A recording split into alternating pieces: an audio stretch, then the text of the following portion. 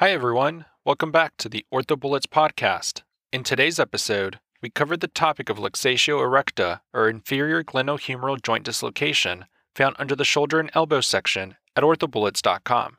Let's begin with a quick summary. Luxatio erecta is the specific term for inferior dislocation of the glenohumeral joint trapped underneath the coracoid and glenoid, and it is very commonly associated with neurovascular injury. Diagnosis is made clinically with the presence of the shoulder in a fixed, abducted position and confirmed with radiographs of the shoulder. Treatment is closed reduction and assessment of possible concomitant neurovascular injury. Now let's get into the episode. In terms of the epidemiology, remember that this is a very rare injury and only occurs in 0.5% of all shoulder dislocations. In terms of the etiology, the pathoanatomy typically involves a high-energy injury. There is a hyperabduction force applied to the arm, which levers the proximal humerus onto the acromion, injuring the inferior capsule or labrum, which subsequently allows for disengagement of the humeral head inferiorly from the glenoid, and it commonly involves variable-sized tearing of the static glenohumeral ligaments. Conditions that are associated include neurovascular injury. Remember that this has the greatest incidence of neurovascular injury of all types of shoulder dislocations, and these may include a brachial plexopathy or axillary artery injuries. Other associated conditions include proximal humerus fractures, especially of the greater tuberosity, as well as rotator cuff tears and anterior capsule and labral tears. Now let's review some anatomy.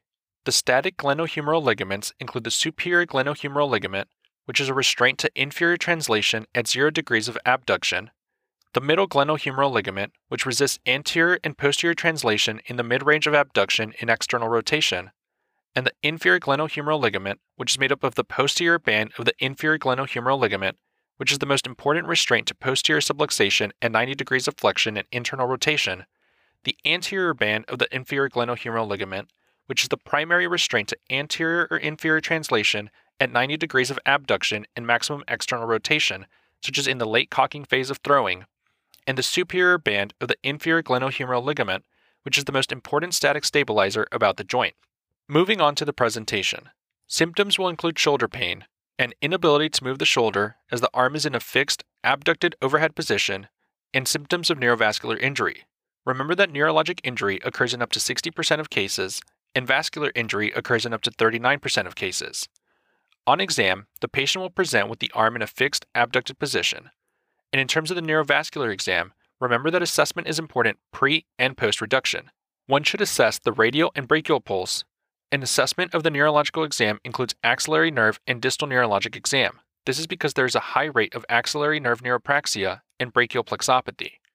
In terms of further imaging, recommended radiography views include a complete shoulder series. Specific findings will include inferior glenohumeral dislocation with an arm fully abducted. An MRI should be obtained after the shoulder is relocated, given the common occurrence of traumatic soft tissue injuries to the shoulder. Specific findings include capsulolabral pathology, and remember that rotator cuff tears are extremely common. In terms of treatment, non-operative options include closed reduction and immobilization. This is indicated in inactive elderly patients and may be considered in the absence of acute traumatic rotator cuff tears.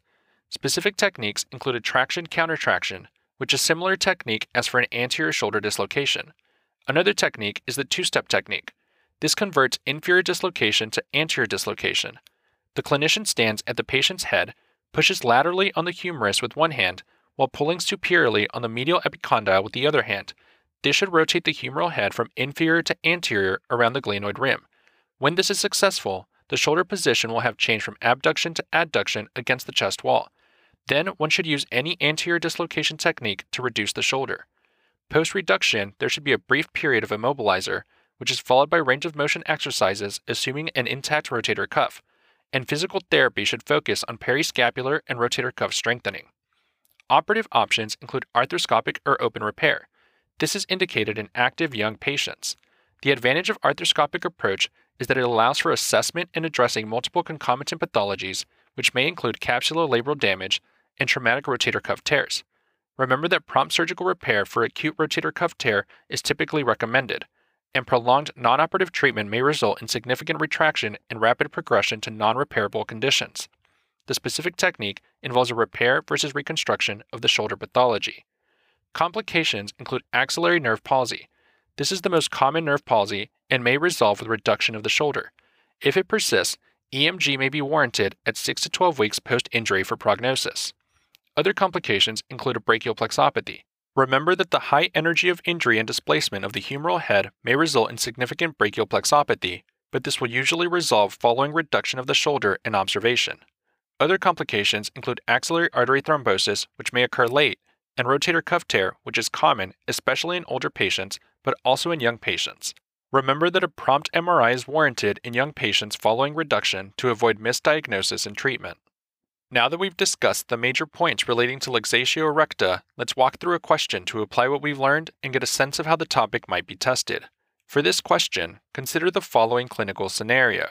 A 35-year-old male injured his right shoulder while playing basketball. He presents emergently with significant pain and his shoulder abducted at 140 degrees. He is unable to lower his arm. Radiographs will most likely show that his humeral head has dislocated in what direction, and the answer choices are Choice 1, anterior. Choice 2, posterior. Choice 3, superior. Choice 4, inferior.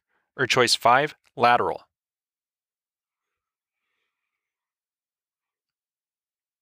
The best answer to this question is choice 4, inferior. This patient has suffered an inferior shoulder dislocation, also referred to as Luxatio erecta. This is a rare type of shoulder dislocation, representing only about 0.5% of all shoulder dislocations.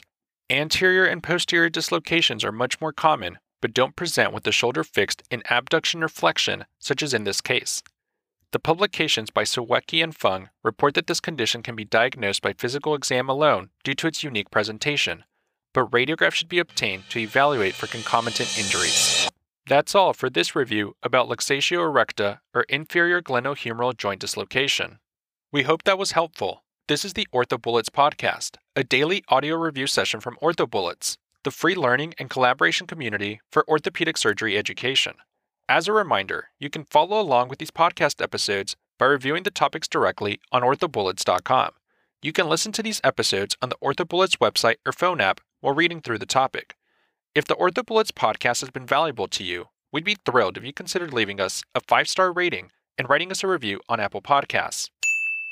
It will help us spread the word and increase our discoverability tremendously.